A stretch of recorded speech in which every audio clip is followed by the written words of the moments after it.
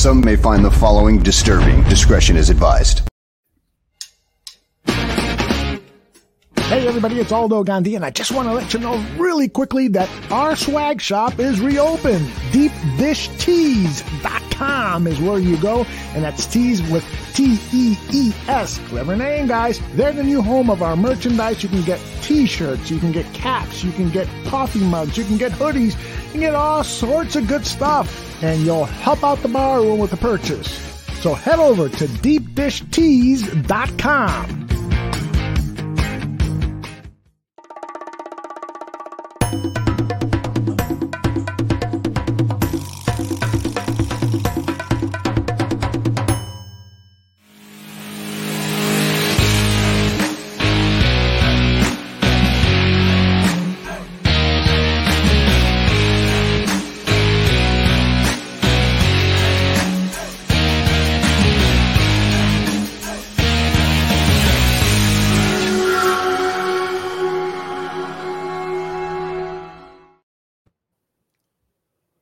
Happy Thanksgiving, everyone. I hope you all had a wonderful holiday. Greg, how was yours? Victory? Was that the victory sign? I ate a lot. But I always eat a lot. No, I take that back. I hardly eat at all now, but I ate a lot yesterday. Well, it is the day where you are allowed to overeat and in some cases overdrink. Did you do any of that too? I had one glass of wine. That was it. Oh, you're such a good boy. No, I you know what? I mean, there's some nights. I think I told you about my night before New Year's Eve last year, didn't I? Yes, you did. Okay. Well, since then I haven't had too much to drink. That was a bad night. Oh man, you don't want to relive that. That is for sure. No. And that had never happened to me in my life. I mean, we'll say my wife and I drank too much, and I went up to lay down, and the room was spinning, and I had a meeting with Ralph like 3 or 4 times. Oh my goodness. It was awful. Matthew Fochese says that Matt Nagy probably got wasted yesterday after that win that his players delivered to him. And let's face it, also the Detroit Lions had a lot to do with it. I looked at the NFL does highlight packages of every game, and the NFL's highlight package of the Bears-Lions game included, and this is something I've rarely seen them do, included every penalty that the Lions committed. Oh, my God. So in other words, what they were saying is, yeah, the Lions really blew this one because they kept moving backwards when they had a chance to put the game away. Well, I don't know if they were ever going to get in a position to put the game away, but they didn't help themselves. With the penalties, and they were legit penalties. Mm-hmm. You look at and you know what? You probably could have found a few more in there, because there was times when I was watching the pass rush and Bears guys were getting held incredibly much. Mm-hmm. By the way, I think Matthew Fochese says that he was the one that got wasted, not Matt Nagy. So he's happy he got the day off. Good for you. Everybody should have the day off today. So my wife doesn't. She's working.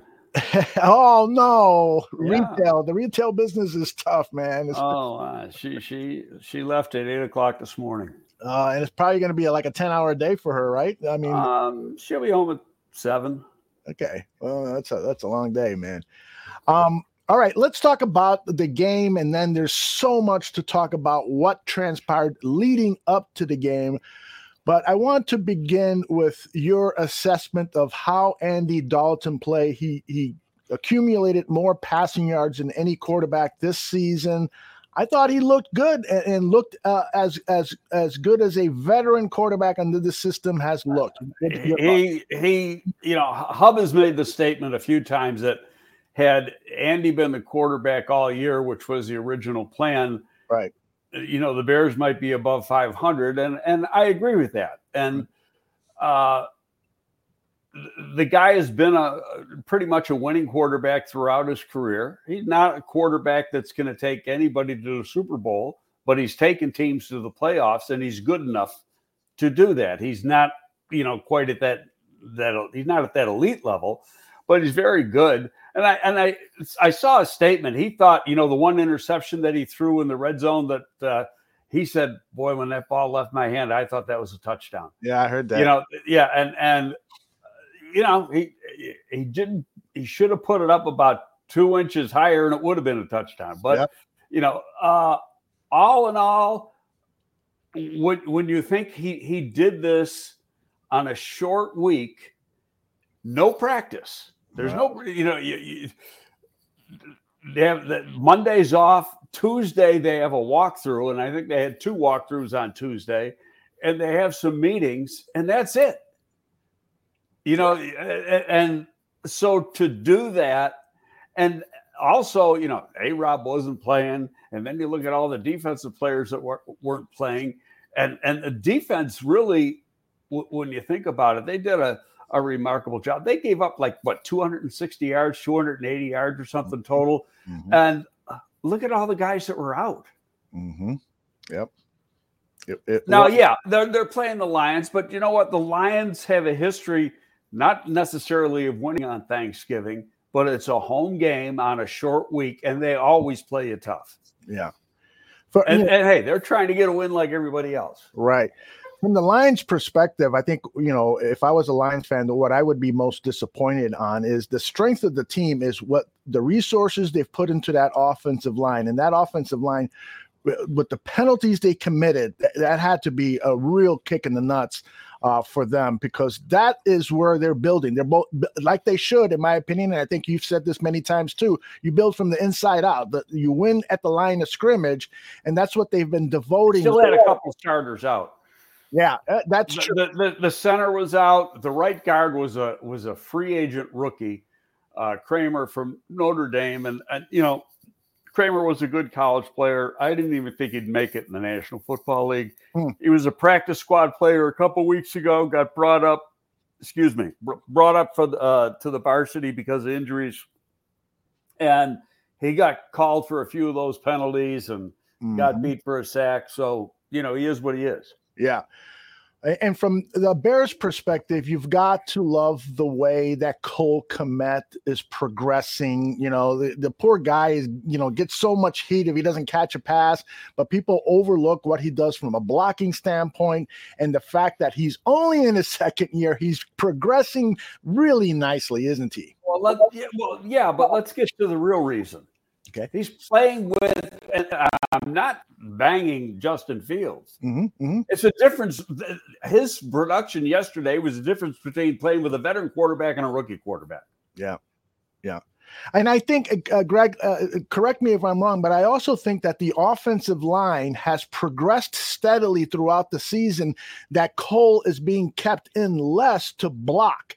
I've seen that kind of over the last 2 games, maybe 3 games with Cole Kmet, that he's not being used on max protect calls over and over, because this offensive line, Larry Borum and Peters on the other end, they've been doing a better job at pass blocking. And so those max protect and chip shots calls for Cole Kmet have been reduced a little bit. And so that helps them get out there to try to catch a pass. Well, that's going to change, Aldo, from week to week, depending on who you're playing. Makes sense. What they, the defensive scheme you're going against, what their strong and weak points are. So obviously that plays into it.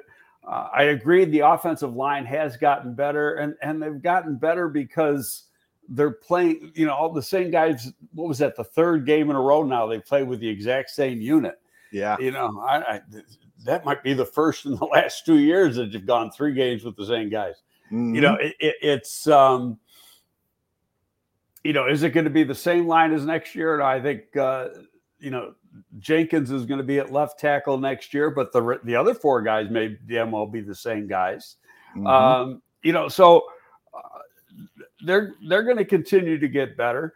I thought Detroit went in trying to stop the run and did a pretty darn good job and forced the Bears to pass. And the Bears did a good job passing. They threw for over 300 yards. Yeah. Do you think that how much of what transpired leading up to the week had an impact on the players, whether positive or negative. It could have been. I know you have a lot to say on this. I just turn it over to you. You say what you want to. Well, where do you want me to begin? Well, let's start. I don't even remember what we talked about, earlier in the week when the thing. But let's first talk about the Nagy lost the locker room. Okay, good. Okay. Yes. Total BS. And comes from a guy who does a podcast with a player. Has he lost that player? Yes. Mm-hmm. Why has he lost that player? Number one, he didn't get the contract he wanted, and he's got a franchise tag. And number two, he's not getting the ball thrown to him. And why is that? Well, if he would have played yesterday and not been injured, he probably would have, had 8, 9, 10 targets.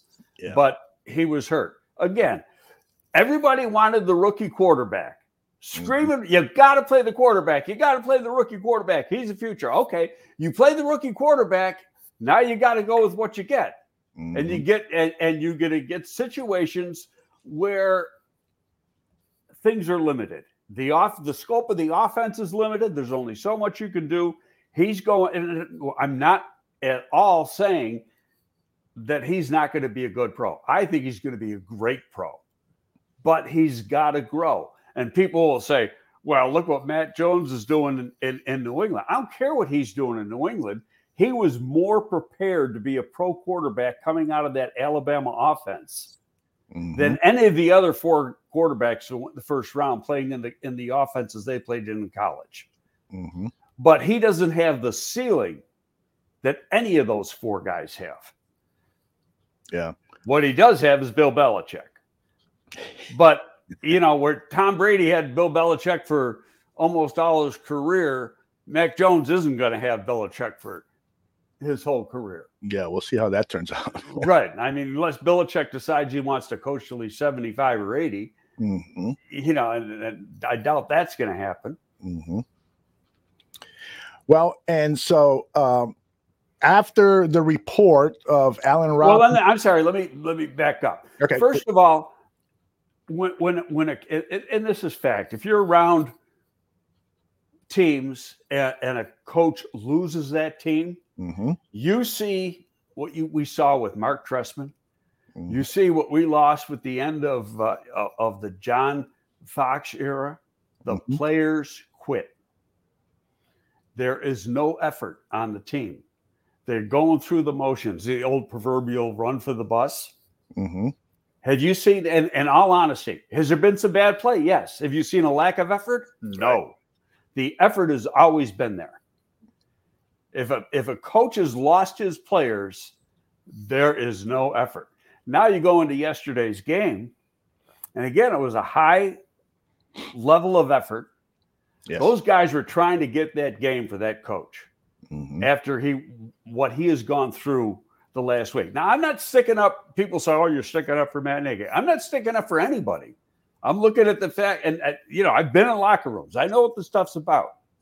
And what that poor man has gone through is atrocious. He can't go to a high school football game and watch his kid play. That's embarrassing for him. It's embarrassing for his kid. It's embarrassing for his kid's team and all his teammates. That's disgusting.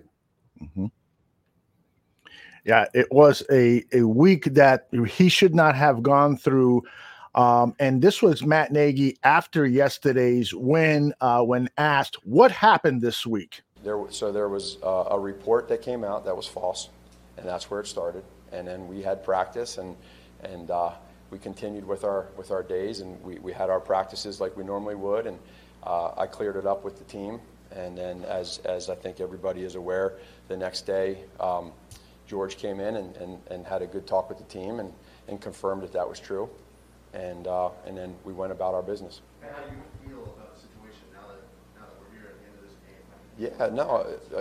So what I care about are these players and coaches. That's what I care about, because they're the ones that are out there sacrificing all their time and energy to get this win. They deserve this.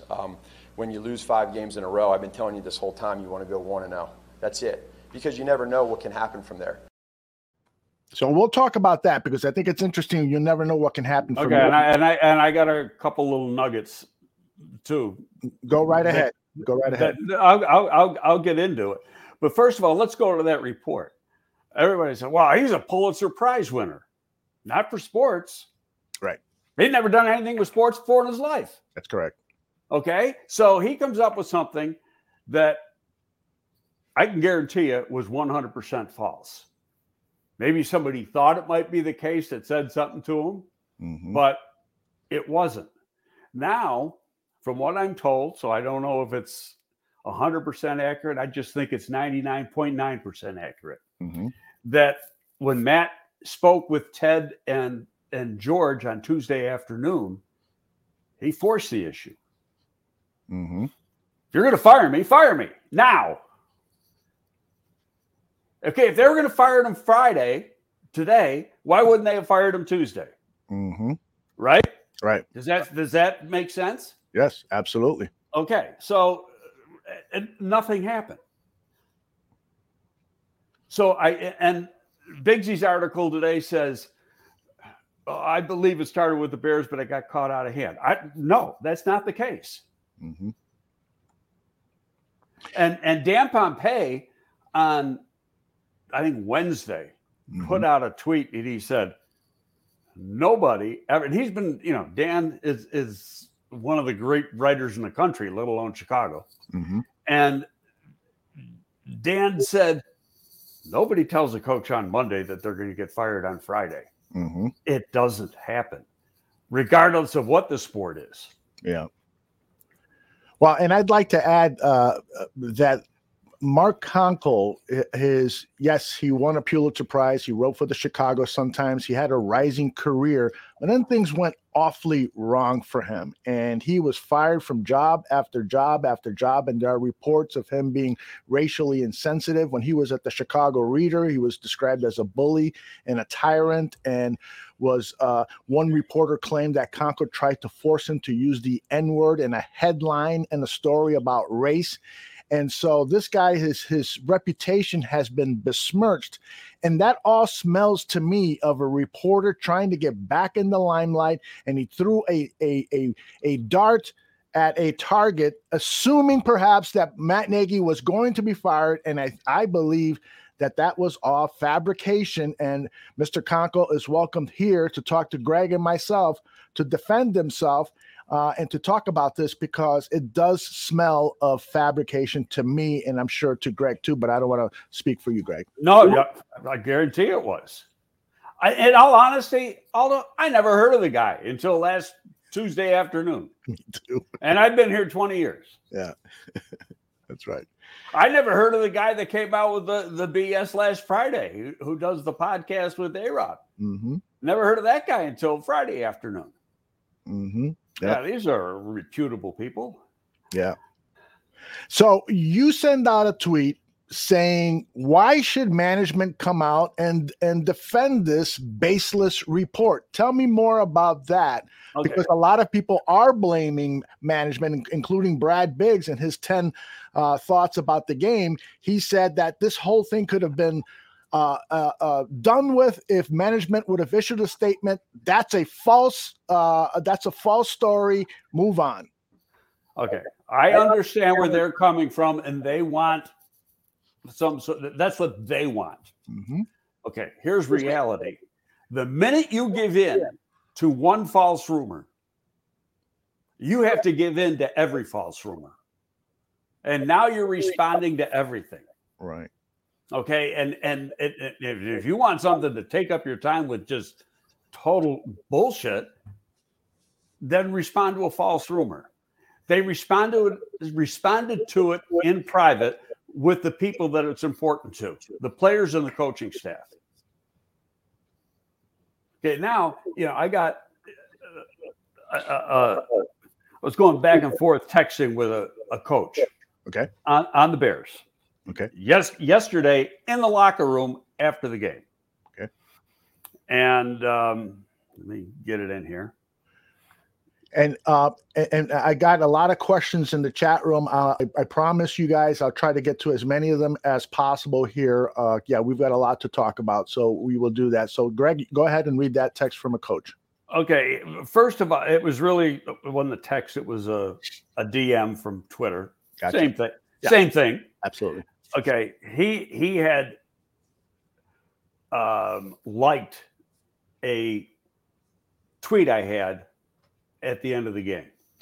Mm-hmm. So I said, thanks, not mentioning his name. Good win. Just keep on working hard. He said, this came within seconds. Not one player or coach in this building has stopped giving 100%. And then I said, I know, very obvious. The media is the leader of the pack with this bullshit propaganda. He said, thank you for realizing that. Extremely unfair and over-the-top negative coverage of the head coach, who manages to never waver in the face of it all. Mm-hmm. Well, I got it from one standpoint, though. I agree. I see the effort on the field, but that whole week was a distraction to players. Listen to Cole Kmet. Yeah, I mean, I'm not gonna lie, it was tough for me. A lot in your head after, going right from Sunday into, Monday, Tuesday, Wednesday, and then playing Thursday, and there's a lot in your head. You don't know what's true, what's not, and that was difficult for me. And you don't know what's going on, and at the end of the day, as players, we kind of just hunkered down on just this Wednesday night, and just put ourselves in a good mindset, and we were able to do a job today and get a win. I mean, that's pretty much what's expected. They were troubled by it because they didn't know what was right or wrong, but they all hung together, worked hard, and came out with a win. Yeah, I mean, that's all you can do in a situation like that. So I think, and I know it sounds like I'm bitter or anti-media, but I've been here 20 years.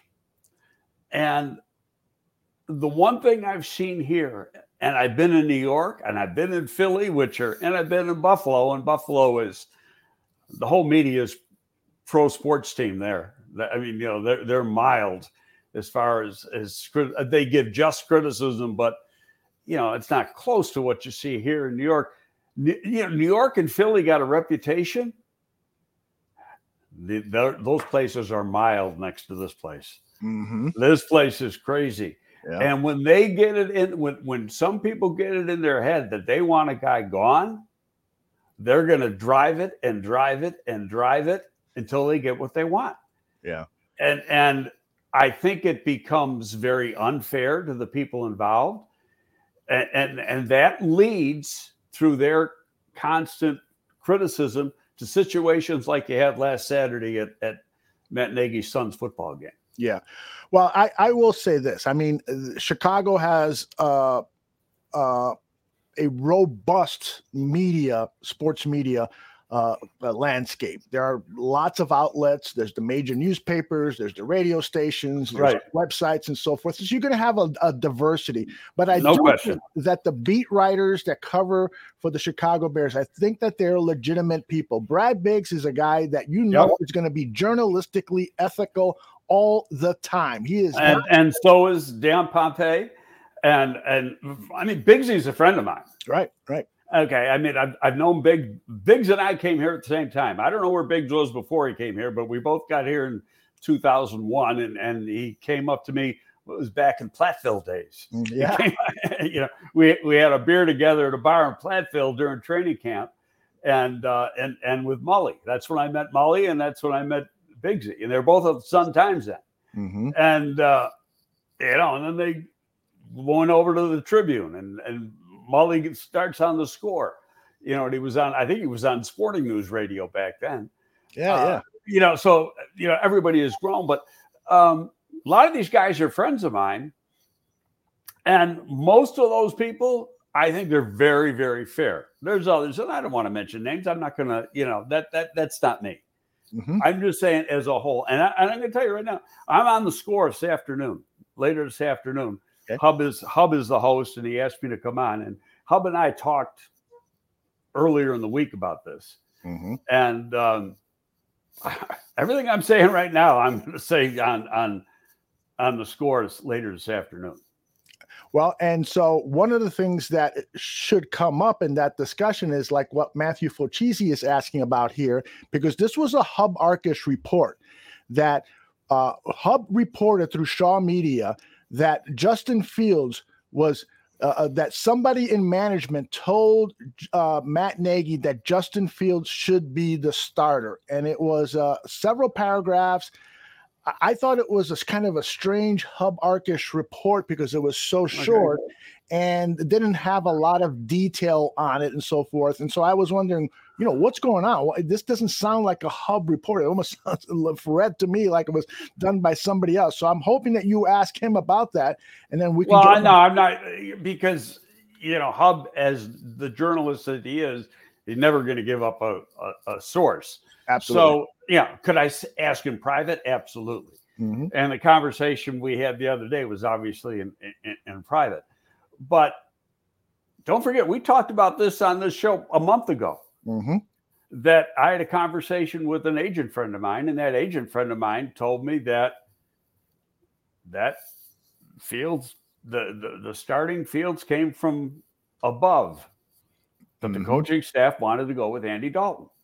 Yes, you did say that. Okay, so we addressed it. Now, I can't say with 100% certainty that that's fact because I got it. It's hearsay. If we're in a court of law, that's hearsay. That somebody told me. Where'd he hear it? Well, he claims he got it from a coach. Mm-hmm. Okay, so like I say, being that I've been in a courtroom a few times recently, I understand how this stuff works, and the lawyer on the other side is going to go objection hearsay. By the way, we should tell people that you're not a defendant in these court cases. Greg doesn't have a criminal record, at least that I know of. No, I don't. Earl Martin does have a complaint about you, so I'll share this. Greg beats around the bush like Nagy sometimes. What's with that? You want to say anything to Earl about that? Well, ask Earl to better define that sentence. Yeah, tell us exactly what you mean, Earl, and we'll see. And then I'll respond. Yeah. Who did we beat under Nagy that's credible? So I think he wasn't responding to my question there, but Earl, if you've got more to add to that, I'd be glad to bring it up here. So where do we go here? Where does that, I should say, because one of the great questions here is, if you were in charge of the Bears management, what do you do with Matt Nagy now? You're going to have to reach a decision. I'm not going to say you have to do it by that because you have that 2-week window. Right. Okay. Would that be ideal because you get a little bit of a jump start? Mm-hmm. Well, it's only ideal if you're the only team. Mm-hmm. And right now, there's no team that has gotten rid of their coach yet. So, it might be a case of the dominoes falling, and we're going to have to see what happens. There's going to be a review at the end of the season, before the end of the season. Heck, put it this way: if they're not going to bring him back, their mind is probably already made up. Mm-hmm.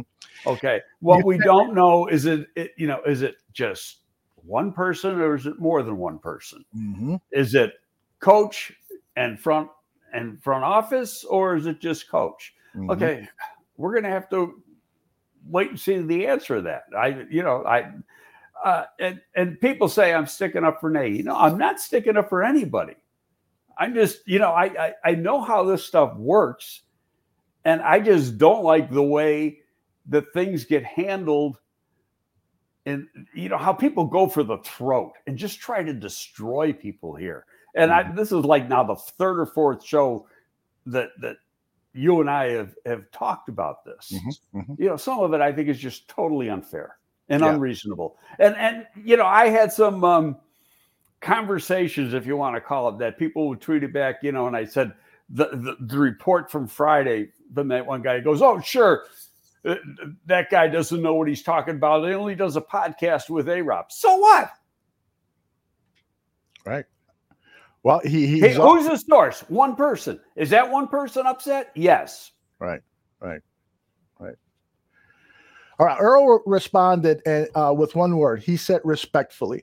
So I'd like to say this on behalf of Matt Nagy, Greg Gabriel, and other people who are in the position of knowledge, and that there are sometimes things that you have to withhold because it's private, because you're going to lose your sources. You're going to lose friendships. You could lose your job. If Matt Nagy goes out there and says, yeah, I was told to start Justin Fields. Well, guess what? He should go immediately and pack. And so when I interview people like Greg, who has a robust knowledge of what is going on throughout the NFL and with the Chicago Bears, there are certain things he can divulge and there are certain things that he can't. Am I being right there, Greg? No, you're 100% correct. And it's, yeah, I get it. Fans want to know everything. Do they deserve to know everything? No. It doesn't work that way. Different. Does IBM tell you everything they're going to do? They're going to tell you their story. Does the U.S. government tell you everything they're going to do? Hell no. Hey, you want to watch? I mean, I don't care what side of the alley you're on. You want to listen to some liars? Listen to the people in Congress. They all lie. That's right. And I don't care what side they're on. I agree 100% on that. Absolutely. All right. So the other thing that Matt Nagy said at the end of that clip that I played is that you got to go 1-0 because you never know what can happen. Well, last year, after the team went through a 6-game losing streak, they won enough games to back into the playoffs. Right. So that is the stage that Matt Nagy is in, and he has more games to do it. There's 1, 2, 3, 4, 5, 6 more games. They're against super tough opponents. Yep. But you never know. They could win some of these games. You never know what the teams in the wild card race are going to do. They could potentially back into the playoffs. Am I an idiot for even bringing this up, Greg? No, and I'll tell you why, Aldo. Because off the air, we were just talking about Hard Knocks with the Colts. Yeah. And I got a lot of respect for Frank Wright, and he was great, and Ballard has told me several times that Frank is just on such an even keel. They can have a tough game and he'll go down in the locker room and he go, well, Ballard, we got to do a little better next week. And he just never loses his composure. That's cool. So he's talking, and this is all with, how emotional the Buffalo game. They played Buffalo last week and they just blew them out of the stadium in Buffalo. But how emotional it was for him going into that game because he played most of his career for the Bills and lived there for 10 years, had 3 of his kids in Buffalo, has a lot of friends there. And so, going back to play a game there, it's always emotional for him. Yeah. But he also stated that we started out this year 1-4. We weren't a very good football team. And he said, it was just my job to, you're getting killed in the media. Just keep everybody going. And it becomes a 1-game season. You got to win this week. Mm-hmm. Then you go to the next week, and we got to win the next week. He says, you know what? Now we got a winning record, and we started off 1-4. Mm-hmm. Yeah, I agree. I mean, anything can happen. I think, but besides maybe backing into the playoffs, which I think is highly, highly unlikely. Right. You've got to also analyze and evaluate the quality of coaching decisions being made throughout the week, because players should get the credit for wins and players should get the credit for losses too. I keep hearing, I think Sean Desai says it best at these press conferences, we can call up whatever scheme. If you get the execution, then we look like great coaches. If we don't have the execution, then we're going to look like bums. Exactly. I've been saying that the coaches don't play the game. Right. Right. You know, the old saying, you can lead the horse to water, but you can't make him drink. Right.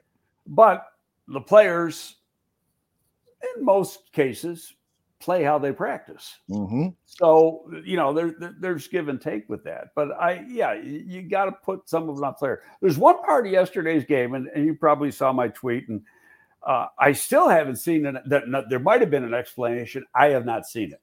So if there is, you may know. And that is because I thought it was critical. Why did Matt not ask for a replay on the punt play where the ball hit the helmet of the oh my gosh, the Lions guy and it bounced another 20 yards down the field, and then there was a penalty on top of that? Right. Okay, now the penalty was a good penalty. Yes. My thinking was the penalty should have been marked off from the spot it hit the guy's helmet. Mm-hmm. Because usually if the kicking team, if the ball hits a member of the kicking team, that's where the ball gets spotted. Yep. Okay. So why wasn't that challenged? Yes, that was a coaching error. Well, but I never heard. First of all, the people on Fox didn't even challenge it. Yeah, that's okay. So that's why I'm waiting. That's why I'm thinking, is there a little something that I'm missing here? Yep. That you know, I'm usually pretty good with the rules, but is there a little subsection of the subsection of the subsection that you know got by me and you know, because there was a penalty and all that other stuff that it took away from hitting the guy, you know, at the 45-yard line or wherever the hell it was, you know. But the difference in it made about a 20 or 25-yard difference in drive start for the Bears. Did it end up being critical? I don't remember what happened on that drive, so you know, I'd have to go back and look at the play-by-play. But I just thought at the time that should have been reviewed, and maybe that's a situation because there was a penalty, you can't even review it. See, that's why I wish there was some sort of explanation. I totally agree. And the officiating regarding Gary's last question there, he thinks that the refereeing has gotten worse since gambling has been allowed in this country. And I think Greg will agree with me when I say officiating has always had problems. No, but now, Matt, I'll tell you, when I first saw the original replay, I didn't think that was a fumble on the where he looked at the asked for the replay and the Bears got the ball. Yeah. I did not think that was a fumble at first, and then the replay showed it was clearly a fumble. Yep. And he did a good job with that. Yep. The other one, and I think it was on the Lions' first drive when they got their touchdown. It might have been their second drive where there was a fumble, but the Bears defender was out of bounds when he got control of it. He had 1 foot, you know, on the line. You know, I thought when I first saw it, well, you gotta throw the red flag on that one and look for a replay. But then when you see it again, you saw the guy was probably 2 inches out of bounds. Yep. So Eduardo has a question. He says, "What would you do? You know, what about Pace? I mean, he bears responsibility for the fact that the Bears have not won a playoff game during his 7-year tenure." It's a very fair argument, and you know, and that. I've been doing this show for what, a year and a half now or something like that. Correct. I don't like to speculate on people's future. Should they get fired? Should they not get fired? Because I've been in those situations. And I just, you know, I'm very uncomfortable talking about that because to me, it's a very personal thing. Sure. You know, and so do I think changes are in order? Yes. Okay. Has it grown the way we want it to grow? No. But now let's back up a little bit and look at some of the facts, or what may be facts, but we don't know for sure if they are facts. And boy, am I straddling the fence here. The Justin Fields situation. Okay, We've heard that it might have been a management decision. Matt is never going to admit that one way or the other. Okay. If it was a management decision when the head coach fully knew that the rookie wasn't ready to play and it was better for him that he sits, and if Andy plays like Matt wanted him to play all year, and this team now is sitting with a winning record versus a losing record, would we even be having this show? Right. You know what I mean? Or the conversation that we're having. So now, does that come into effect when you're making a decision on whether to keep a coach and a general manager or not keep a coach and a general manager? Because the coach could say, fire me, but what did I tell you? And Greg, allow me to say this. I think that's been part of the problem with this franchise, is that there has been a lack of synchronicity when they start to. That's a big word. Yeah. Hey, you know. Yeah, that's. I got that Buffalo education here. You might get. Well, what I mean is when they brought in Ryan Pace, right? They should have said, "Okay, here are the keys to Halas Hall. You make the decision on the coach." I mean, that's part of the interview process, like you pointed out. Yeah, but he wasn't allowed the decision on the first coach. Right. Well, but that's my point, is that when they brought him in, you said on Monday's show that one of the first things you ask a guy who is interviewing for the GM job is, which coach would you bring in? Who are the assistants? Who do you know? Who would you bring in, and so forth, which makes total sense. That's what they should have asked Ryan Pace. And if Ryan Pace says, well, let's let Ernie do it, or if management said, Ernie will bring in the coach, you do everything else, then that's wrong. That is wrong. You got to bring in a GM. What I understand on that one was that, their thinking was that, Ernie been in the league for what? Since 40 years. Yeah, since the beginning of time. And had experience hiring and firing coaches, and you've got a brand new general manager who has never been in that capacity before. Maybe we got to help. And what happened? Well, let's back up a little bit. Here's what I think happened, because I remember I was in Buffalo when John Fox got divorced from Denver. Okay. And that was a mutual agreement. Mm-hmm. I was visiting my kids, and that was just a few days after Ryan Pace got hired.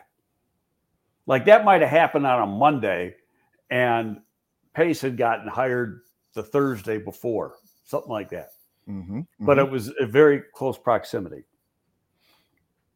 I remember saying to my son-in-law, John Fox will be the next coach of the Chicago Bears. Mark it down right now. Mm-hmm.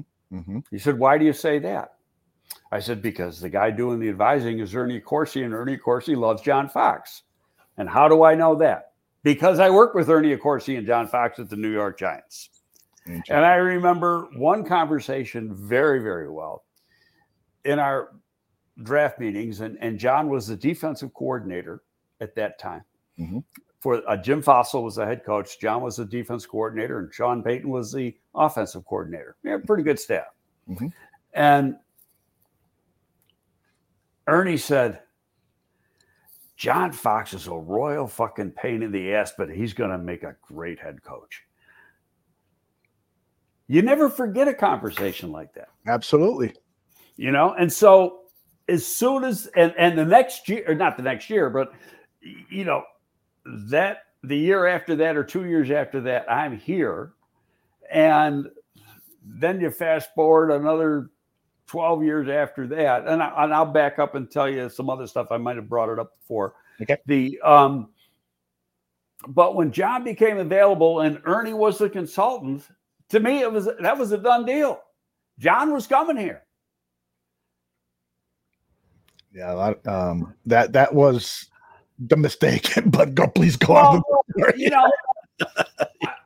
At the time, no, it wasn't. And John is a friend of mine, Mhm. and I love him dearly. But did he go all in here? I don't think so. And that's my feeling. Okay, interesting.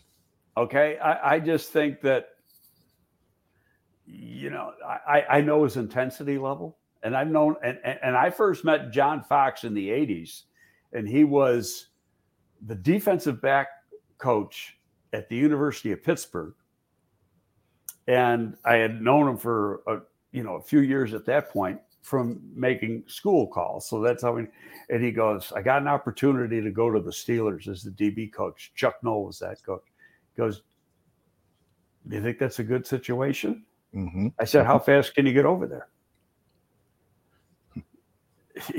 Yeah, that's a no-brainer, John. You got to do that. And which he did. And, he became a great assistant coach in the NFL, a great coordinator in the NFL. And to be totally honest, and I might have said this a few shows ago, but when we first came here in 2001, and I think everybody knows this, that, the Bears are coming off an awful season from 2000, but we didn't get the job until June.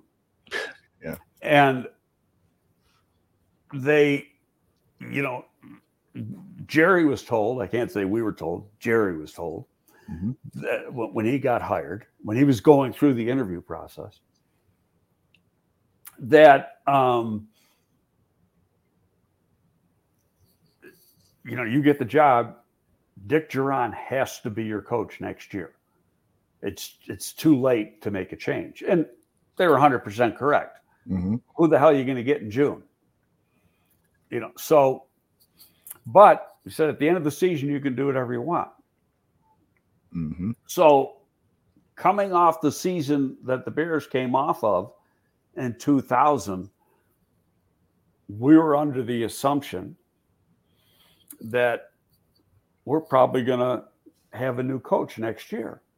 So part of the work we did that fall, early in the fall, was starting to put together a list of candidates. And who was it near the top or at the top? One of the top group? John Fox. Wow. Okay, now he was still defensive coordinator for the Giants. That was his last year. And fate has it, we end up going 13-3, I think the record was, and get to the playoffs, lose to Philadelphia in the opening round. But John had done such a great job in New York, he gets the Carolina job in 2002, and he does a great job in Carolina. He takes Carolina to a Super Bowl. That's right. Then he goes to Denver, and he takes Denver to a Super Bowl. But, he had some health problems in Denver. Heart issues, Yeah. He had to drop a lot of weight and stuff.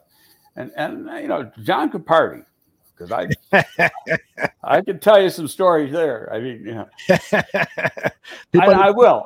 There's one story I will tell. But I just don't know. And I'm saying this. He's never said anything. I just don't know if he was all totally in the way you got to be in. Yeah. By the time he got here, I thought he put together a pretty good staff. He put together an outstanding staff, and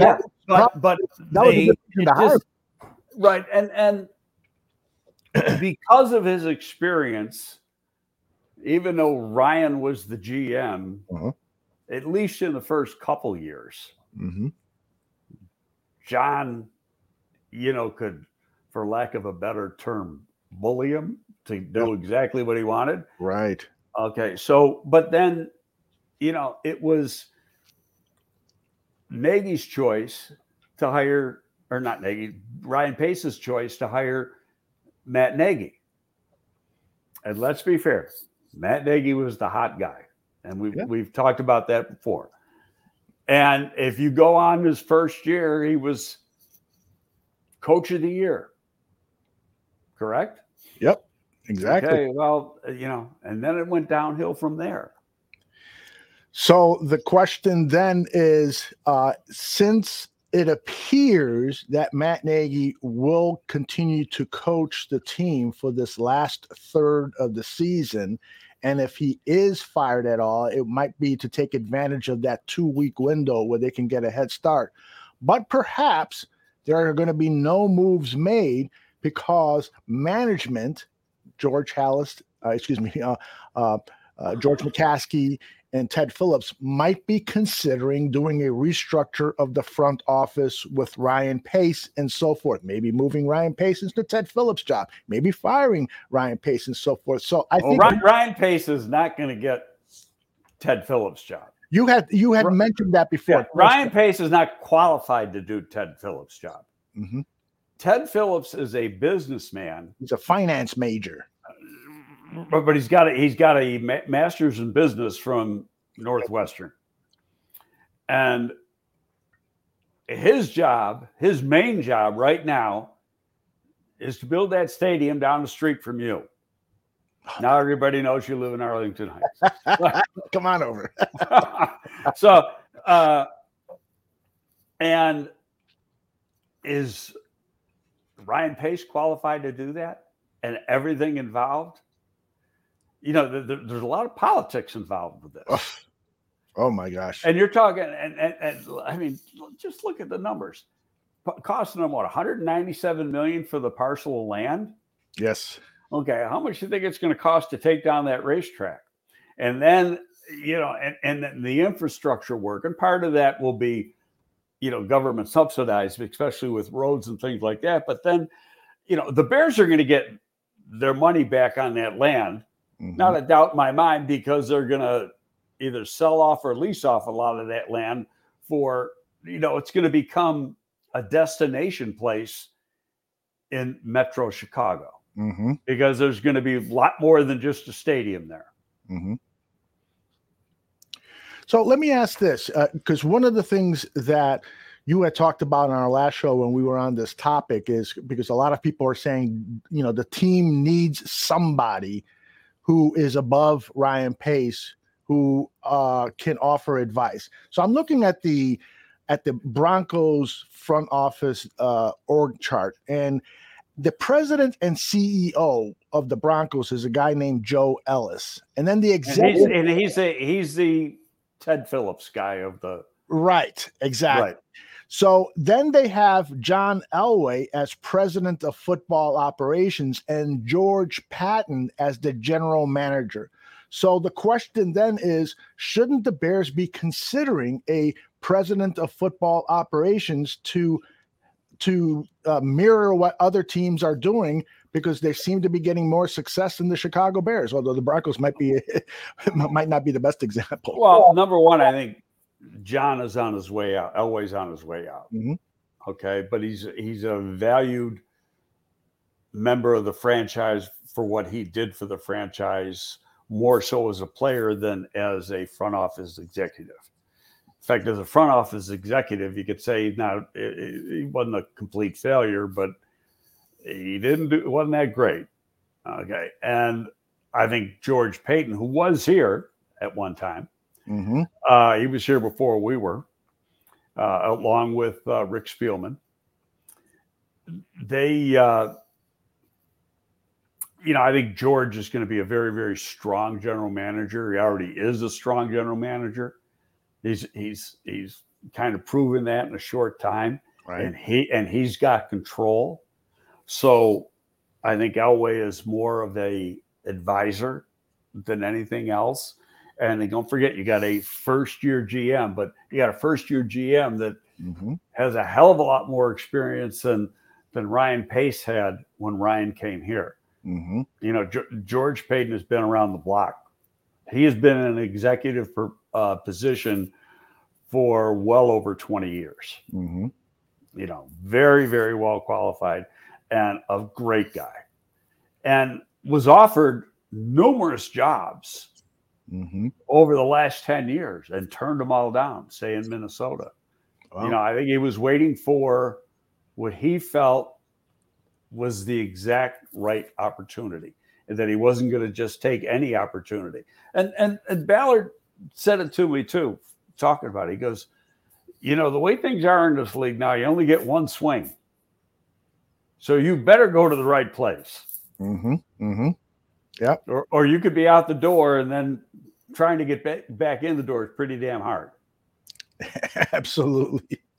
Absolutely. You know, so, and Chris, I think, you know, he's got an extension, so he's already on a second contract. And, you know, a lot of people refer to him as one of the top GMs in the league, if not the top GM in the league. Yeah. So, but that, you know, I had in fact, it was yesterday, because Pompey is pushing for that president of football operations gig. And I sent a text to Dan. I said, Dan, I can't agree with you. And he said, why? And I said, because basically you got two GMs. And same thing I said on here the other day. I said, if you do that, your GM is nothing but a glorified director of player personnel. Right. Getting more money, you know, and because he's got a GM title. And I said, I'd rather hire a strong GM and a strong director of player personnel. Mm-hmm. Mm-hmm.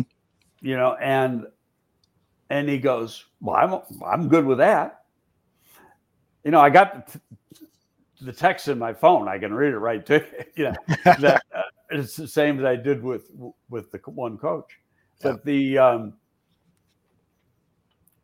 I said, they haven't, you may disagree with this, but there hasn't been a strong GM here since Jerry left. Jerry Angelo, yes. Yeah, you know, I agree. Now there's people that didn't like Jerry. Jerry was a damn good GM. Mm-hmm. Okay, and facts are facts. We got to the playoffs 4 times. We won 3 division titles, and we got to a Super Bowl. And we drafted 12 Pro Bowl players. Mm-hmm. Okay, has that been done since? Nope. Nope. We had more success than anybody since Mike Ditka was here. That is correct. Okay. Well, so, since we're on the topic, one complaint that I had with Jerry is that he failed to put together. He did a brilliant job of acquiring Jay Cutler. I thought that was a brilliant move. Young quarterback with lots of potential to get even better. But what he failed to do was bring in some of the resources a quarterback needs, a really durable, sturdy, dependable offensive line and some playmakers. Well, we had the line before that. It Mm-hmm. just didn't keep it. And I don't remember what our cap situation was. Mm-hmm. But when we were on before we got Jay, our offensive line was outstanding. It was one of the best lines in football. Mm-hmm. John Tate, left tackle. Yeah, yeah. Roberto Garza, left guard. Yeah. Olin Kreutz was the center. Reuben Brown was the right guard, and Fred Miller was the right tackle. Yeah. I'll put that line up against anybody. Yeah. It's good. And how about how many were drafted in that group? 1. Olin Kreutz, and that was before we got here. Mm-hmm. We got John Tate in free agency, Garza in free agency, Reuben Brown in free agency, and Fred Miller in free agency. Mm-hmm. So, but as time went on, Cutler was just taking a beating. Remember the 9 sacks in the first half of the Giants game? I was only with Jay 1 year, then I was gone. So But that was the problem. and Jerry was only with Jay for 2 seasons. Yeah.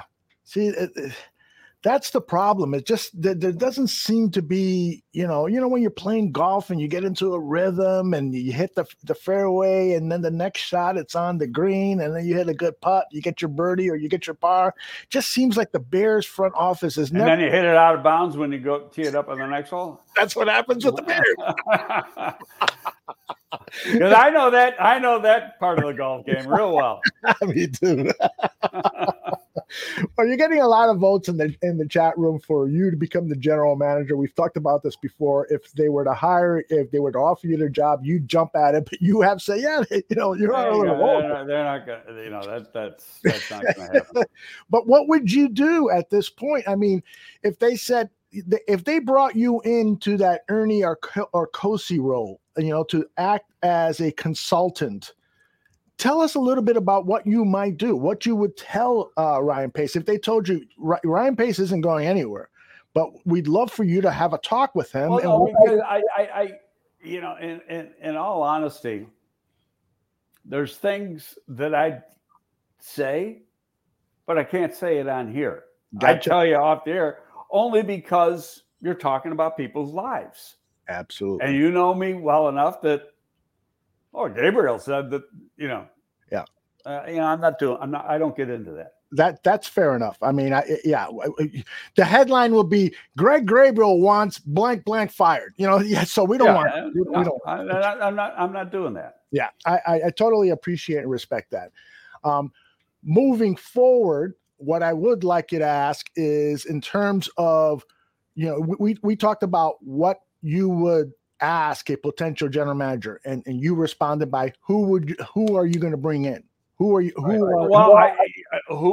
to be your director of player personnel? Are you going to have a director of player personnel? Okay. Who's going to be your director of player personnel? Who's your list? Because you might not be able to get the top guy. You might have to go to number 2 or number 3. So who are those guys? Who's your top guys for scouting director? Who's college scouting director? Who's your top guy for pro personnel director? And obviously, who's your coaching candidates? Yep. And then, you got to know his philosophy on the draft. All sorts of things. So what's somebody asking here? Factor has a good question. He says, in terms of criticism, can you point out one mistake that Pace may have done, in your opinion, when in terms of team building? Well, I don't think he had to trade up to make the Mitchell Trubisky pick. that was a but let's go back. And reality was that a lot of people thought Cleveland wanted Trubisky, and Cleveland had a ton of draft capital. And he's from Cleveland. And so there was rumor that Cleveland may try to go up and get him. They had the number 1 pick, and they might try to go up and get him. Did they have number 1 that year? Yes, they did. Yeah, okay. And they might go up and try to get him, move up. I think they had number 10 then was the next one to try to go up and get him. And so, and Ryan had made that trade literally a week before, and they didn't announce it, but so I think he got so fixated on the one player that he was going to make sure he got him. Now, did he have to? No, that's when you what's the word I want? You bring fear into the equation. And so then you overthink it. Okay. But, that's hindsight. And we can talk hindsight all day and it doesn't mean anything. But, I still think if they would have stayed at 3, they would have got him. Yeah.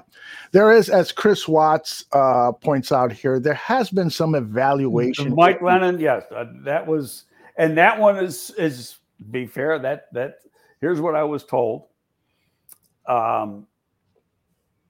That Ryan really liked Mike Lennon coming out.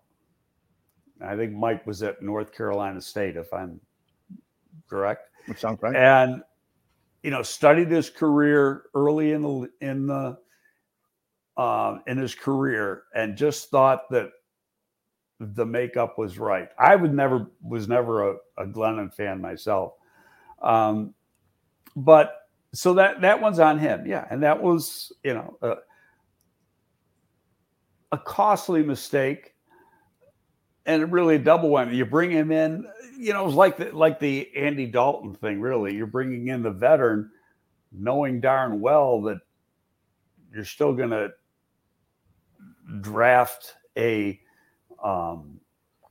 quarterback in the first round, because I guarantee you he knew he was going to take. He might not have known he was going to take Mitch, but he knew he was going to take a quarterback with that pick. I'd love to have a discussion with him. Why Mitch over? And I'm not even going to put Mahomes in here, and people are going to say, well, you're crazy. Well, if everybody thought Mahomes was going to be Mahomes, he would have gone first overall. I think it was Garrett went first in that draft, right?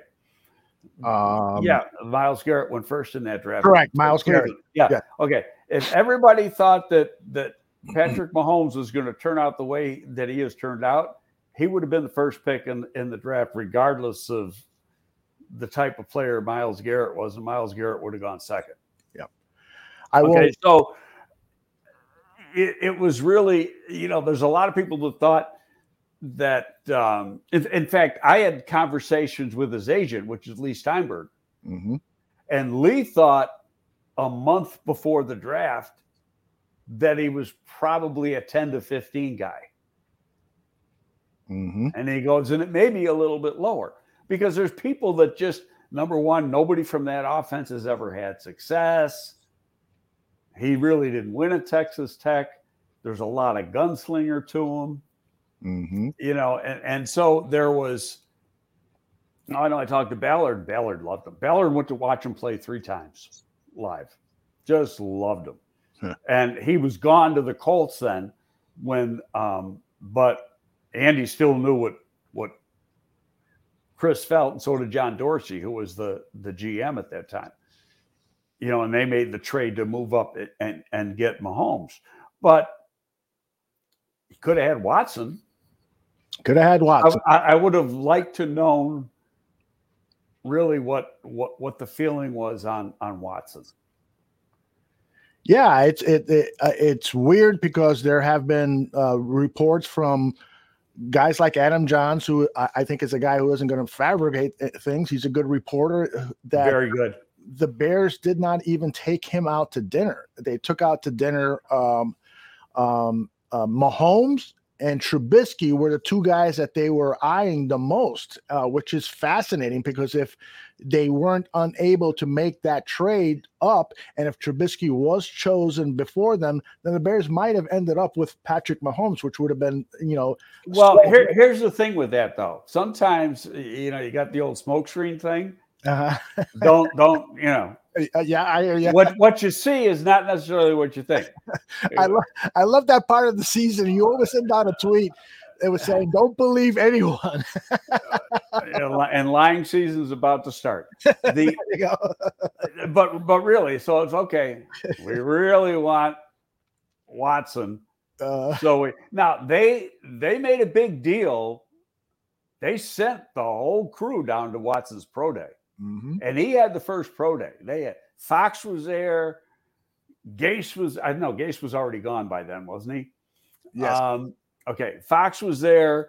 Gase was in Miami by that point. Right. Dowell Loggins, Pace was there. I think Lucas was there. Everybody, they all went. Yeah. And it was well reported that they were all at the pro day. But they didn't have a private workout with them, as far as I know. Right.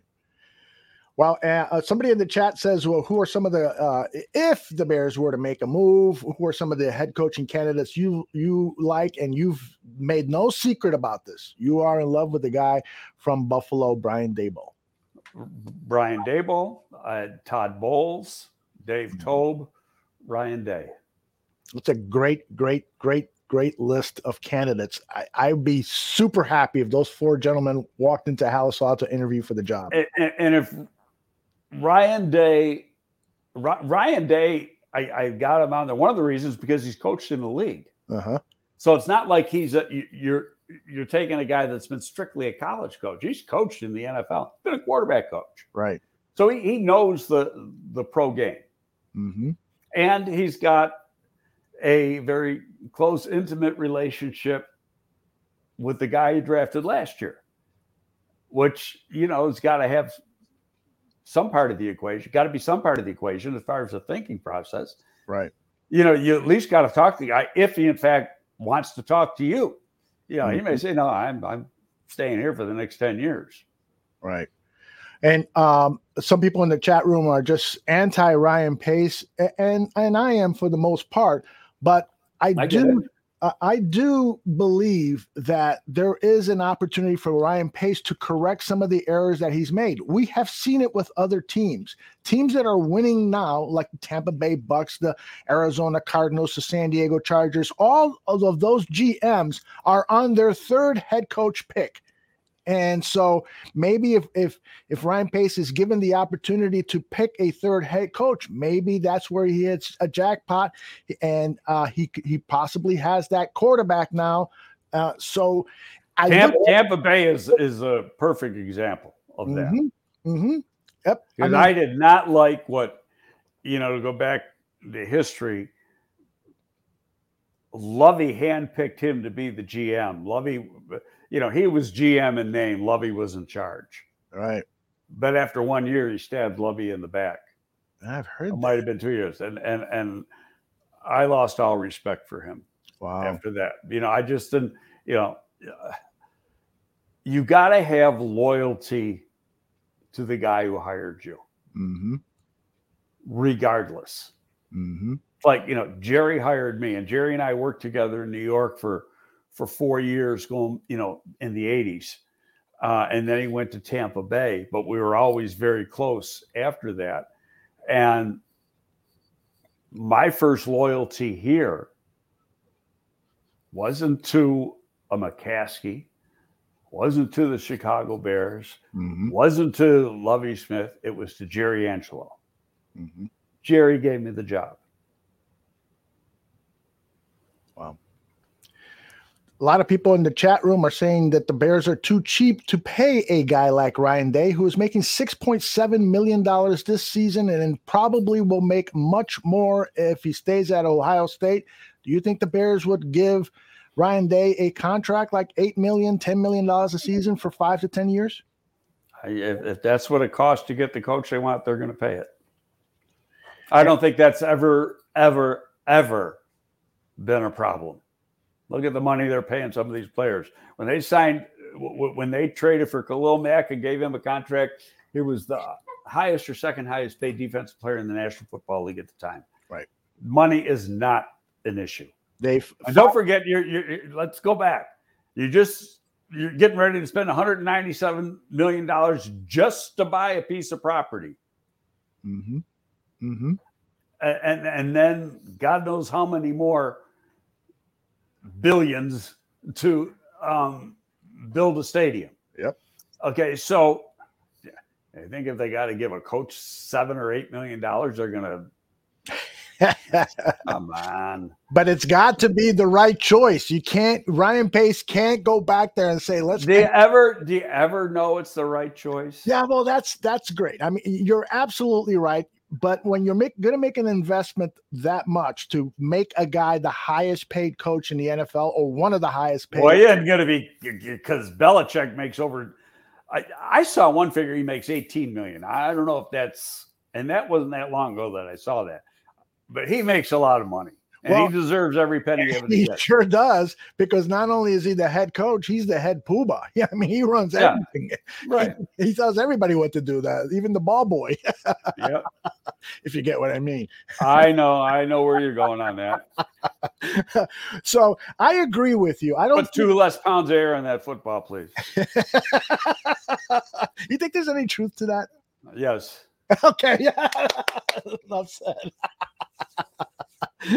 That wasn't an allegation. You ain't cheating, you ain't trying. Tell us a cheating story that you are aware of. That you can I say don't know if I have any. I want to tell my John. I want to tell my John Fox story, because all right, let's hear this John Fox story. Is my last official event with the Giants. Uh-huh. And so it was right after it was a month before I came here, and right after it was right after that 2001 draft. And the next night, the whole group, the scouting staff and the coaching staff, everybody involved with the draft that helped with the draft, ownership took us out to dinner, and we would go to like Smith and Wollensky's in Manhattan or Gallagher's in Manhattan. We'd alternate each year. This particular year, we went to Smith and Wollensky's in Manhattan. So we had like a private room on the second floor, and we had 4 at a table. And I don't remember for the life of me who the fourth person was at the table, but there was Rick Donahue, who died 2 years ago, a very close friend of mine. He was the assistant GM for the Giants at the time. John Fox, myself, and I don't have a clue who the fourth person was, because it was totally irrelevant, because it wasn't part of the story. So anyway, Rick Donahue was a very big wine connoisseur. So he's looking at the wine list, and Wellington Mara said, you guys can do what you want. Mm-hmm. Don't worry about the price. And which brings up another story about a Corsi that I got at that same night. Because Ernie was the GM. So Rick's looking at it, he goes, let's get a bottle of this. And it was Opus One red wine. Mm-hmm. You ever heard of it? I heard it's very expensive. Well, this is 2001, and it was $249.95 a bottle. Yeah, a little above what I would pay. I looked it up the other day because I was thinking about it, and it was like more than double that right now for the same. It's over 500. It's like $560 for a bottle. So, and then Rick makes a comment. He goes, those winos out there in the park, he goes, they drink your piss just to have it. So that's enough. I shouldn't say that. But anyway, we didn't drink 1 bottle. We didn't drink 2 bottles. We didn't drink 3 bottles. We drank 4. Whoa. So, and the reason I say I don't remember who the fourth person was at the table, because they didn't drink any wine. That was just Fox, Rick, and I drank 4 bottles of Opus One. Nice. And then, we went on a bus from Giant Stadium into Manhattan, so nobody had to drive. Mm-hmm. And then we get back, and everybody's just totally plowed. Uh-huh. So John, Rick, and I, we went right into the training room, and you have the training tables that the trainers work on you. That was bed that night.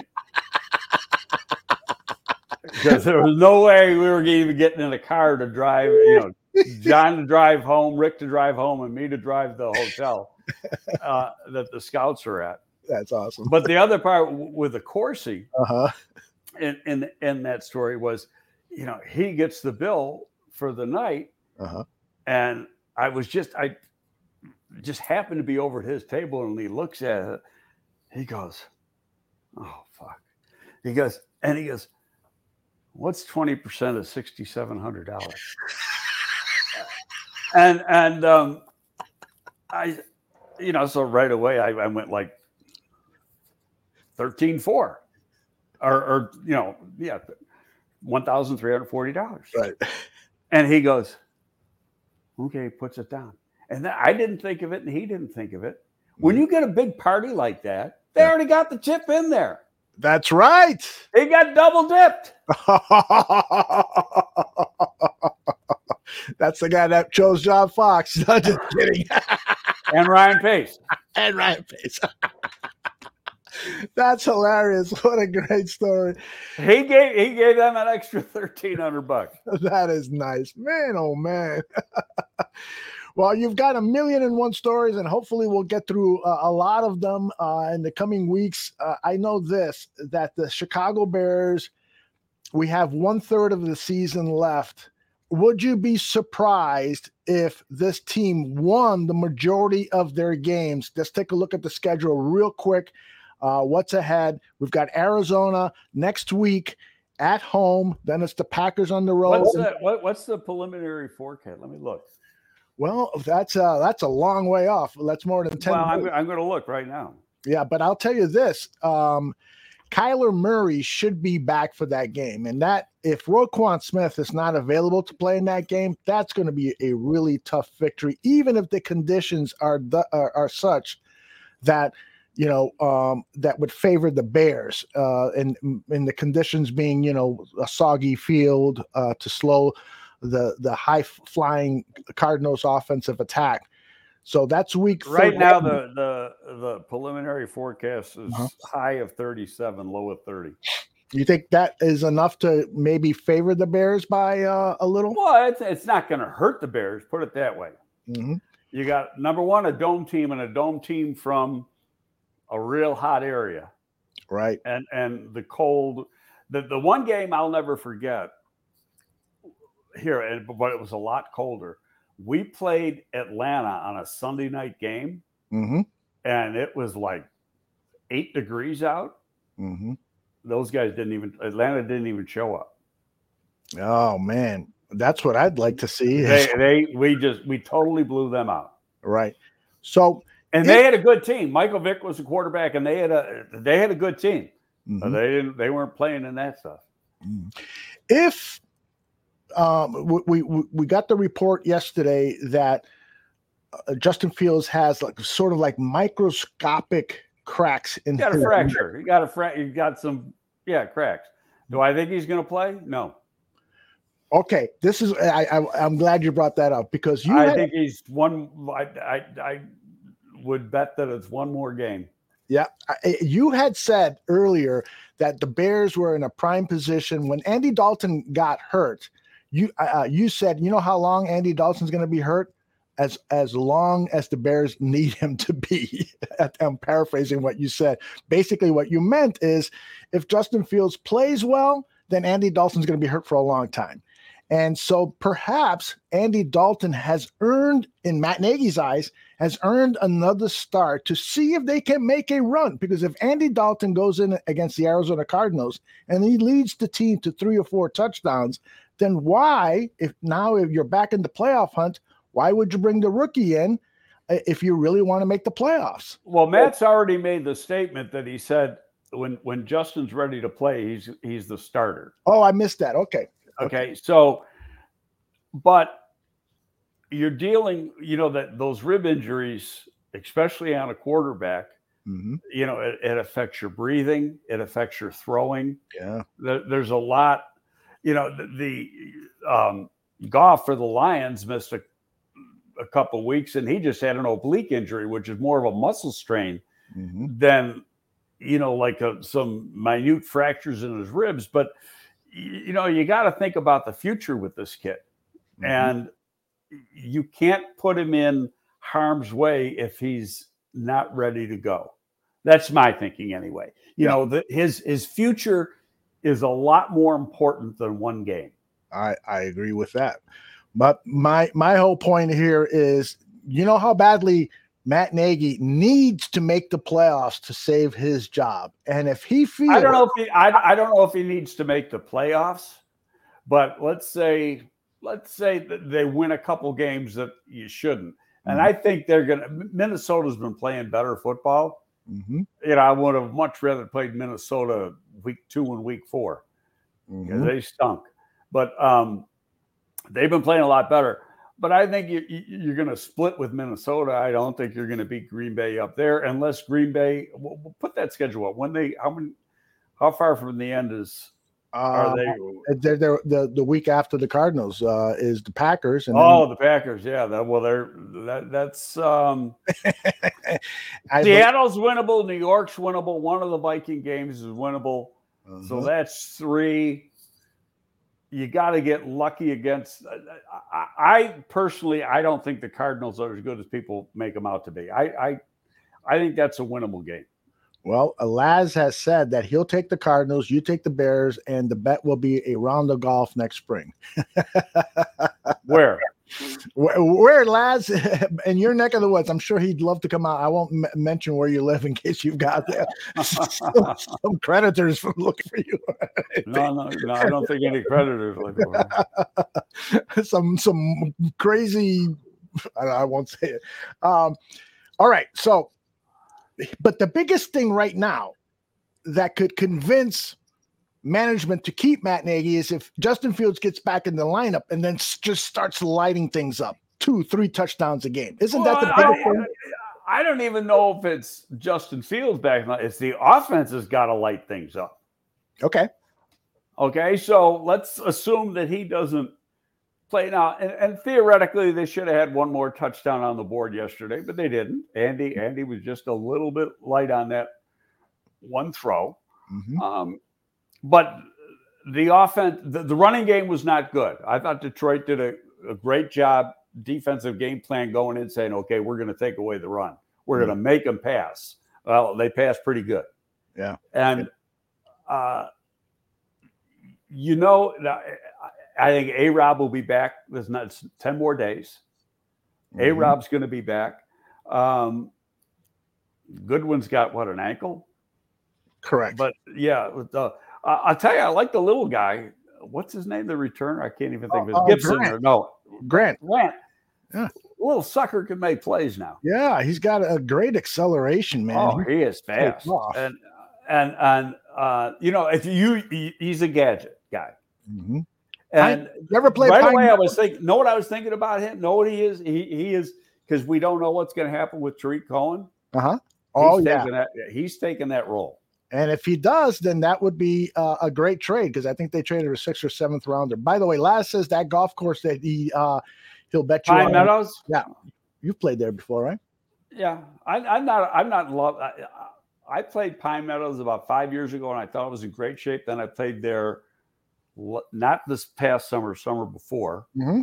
And I thought, it'd gone downhill as far as that was the pandemic summer, right? Yeah. I didn't think that the course was in really good shape. Yeah. But yeah, no, it's a really nice track. Mm-hmm.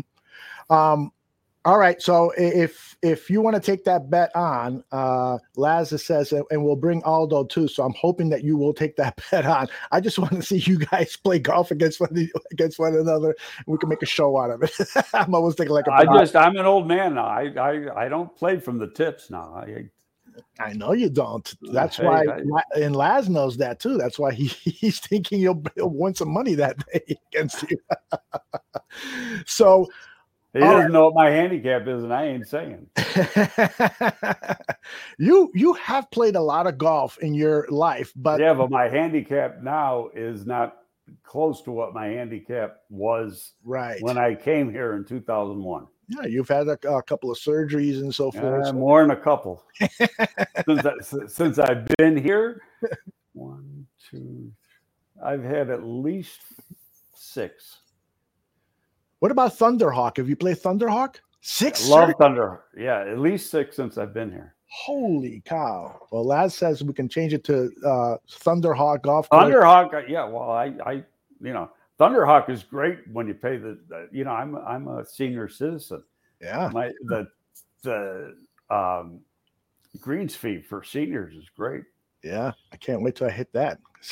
Because you just got to be 60 or 62 depending on the course. Oh, okay. Well, I'm already there then. So, okay. Yeah. Matthew Fochisi says we can eat some edibles and drink some beers while we play golf. You're not an edibles guy, right? Right, Greg? For pain relief, maybe? No comment. All right. Any last words, Greg? I know you've got a shot on the score with Hub Arkush later this afternoon. What time is that on? Because I do not want to miss it.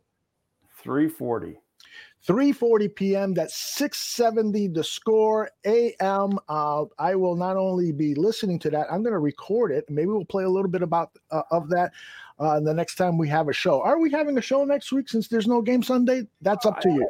We ought to do one like we did last week, a little later in the week, and then preview let's see where things are, with injuries, who's going to be back.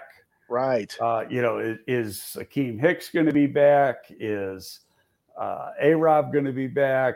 Is Roquan going to be back?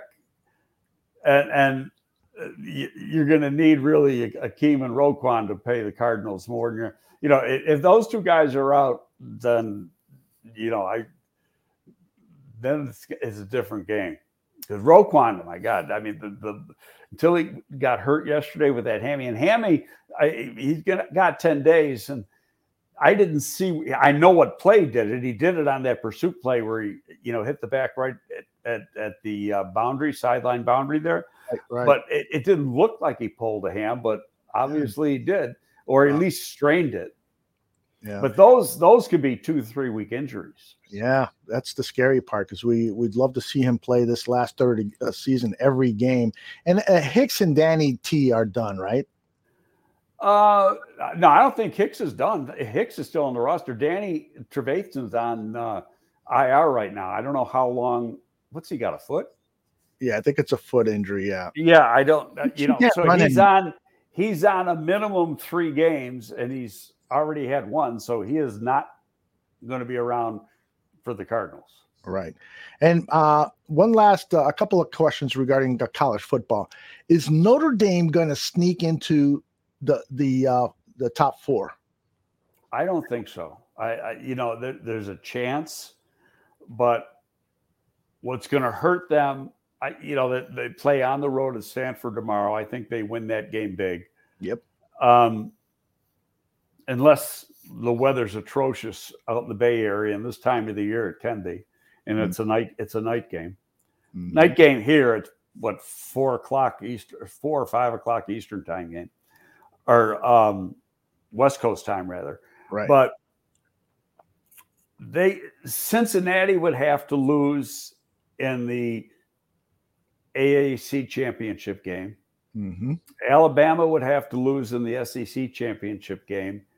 And if that happens, then I think they'd have, Cincinnati would drop down because they're a group of 5 and not a power 5, and Alabama would be their second loss. So one of those two, I think Alabama's in, even if they lose to Georgia in the SEC championship myself, even though they're going to have 2 losses. But I just think Notre Dame's going to probably end up 5 in the polls and be in a good New Year's 6 game. Mm-hmm. Probably the best place for them. I don't think they really stack up against the elite. They should have beat Cincinnati. I was at that game. Yeah, they turned the ball over 3 times, but Cincinnati, you can't. They won every game. You can't take that away from them. One of the things about Notre Dame is that Coach Kelly had said that this was kind of a year of transition. He did, it's not like he didn't expect them to have the record that they do have, but I think he readily admitted that the talent level right now isn't what it was a year ago, 2 years ago, 3 years ago. And so for them to have a 10-1 record is pretty sensational. And I think is a tribute to his coaching. He's gotten better as a coach. Would you agree with that? I thought they were going to be a 3-loss team. I think going into the season, especially when you look, it's an entirely new offensive line except for the center. Right. Patterson. And then on top of that, they had this highly rated freshman playing at left tackle to start the season. And he, hurts his knee and has to have knee surgery after only a half of 1 game. And then they went through, they're on their 4th left tackle right now. And this guy's turning out. Remember John Alt, who played for Kansas City for a long time? Sure. His son is the starting left tackle, and he's a true freshman. Wow. So, you got an 18-year-old. So they got 2 freshman tackles that are going to be top-notch players. They'll be the bookend. One will end up being on the right side next year. Excellent. But, they got some good young linemen, but they're going to lose that quarterback who was the grad transfer from Wisconsin. So they're going to have a young quarterback next year. But I think, they got I'm not going to mention the player's name, but the father of one of their players who, could be a 5th-year guy next year or enter the draft this year. He called me to get my perspective, and I've called some teams, and he's leaning that, the kid probably will go back, and that'll help Notre Dame. Mm-hmm. The other game I wanted to ask you about is Michigan, Ohio State. Your thoughts? Oh, I want Ohio State to kill them because I don't like Michigan. There you go, Don Burr, who is from Detroit and is a big Michigan fan. I hate Michigan. Why, Greg? Why? I don't like, I love Bo. I love Bo. But when Lloyd Carr was there, Lloyd Carr was just a total arsehole. And it turned me off completely to Michigan. Yeah. And my feelings on schools are I like them if they treat scouts good, and I don't like them if they don't. Mm-hmm. And when Lloyd was there, they didn't treat us good. So I just developed this hatred for Michigan, just like Penn State, because Joe Paterno treated us like garbage. And I don't care who's coaching there. That's never going to change. Mm-hmm. Well, you got a lot of fans in the chat room. Not only do they want you to be the general manager of the Chicago Bears, but you've also drop the stuff. It ain't going to happen. You've got to vote for president too. Greg Gabriel for president of the United States. I know I know that if you were elected, you'd move to Canada in about a minute. No, because my taxes would be a lot lower with you as president, so I might stick around. You're the best, Greg Gabriel. We'll be listening to you at 3:45 on the Score. 3:40 on the Score. WSCR 670 AM. Greg Gabriel and Hub Arkish. Can't wait to hear that. And thank you very much. We'll be back. Greg Gabriel Talks Football. We'll be back next week, later in the week, so we can talk about all of the updates from Halas Hall. And I'm really already looking forward to that almost as much as I'm looking forward to the Hub Arkish interview with you. Thanks very much for everything you do for the Bar Room, Greg, and we'll talk to you next week. And thanks everyone for tuning in live. Thanks, people. Bye-bye. Bye-bye.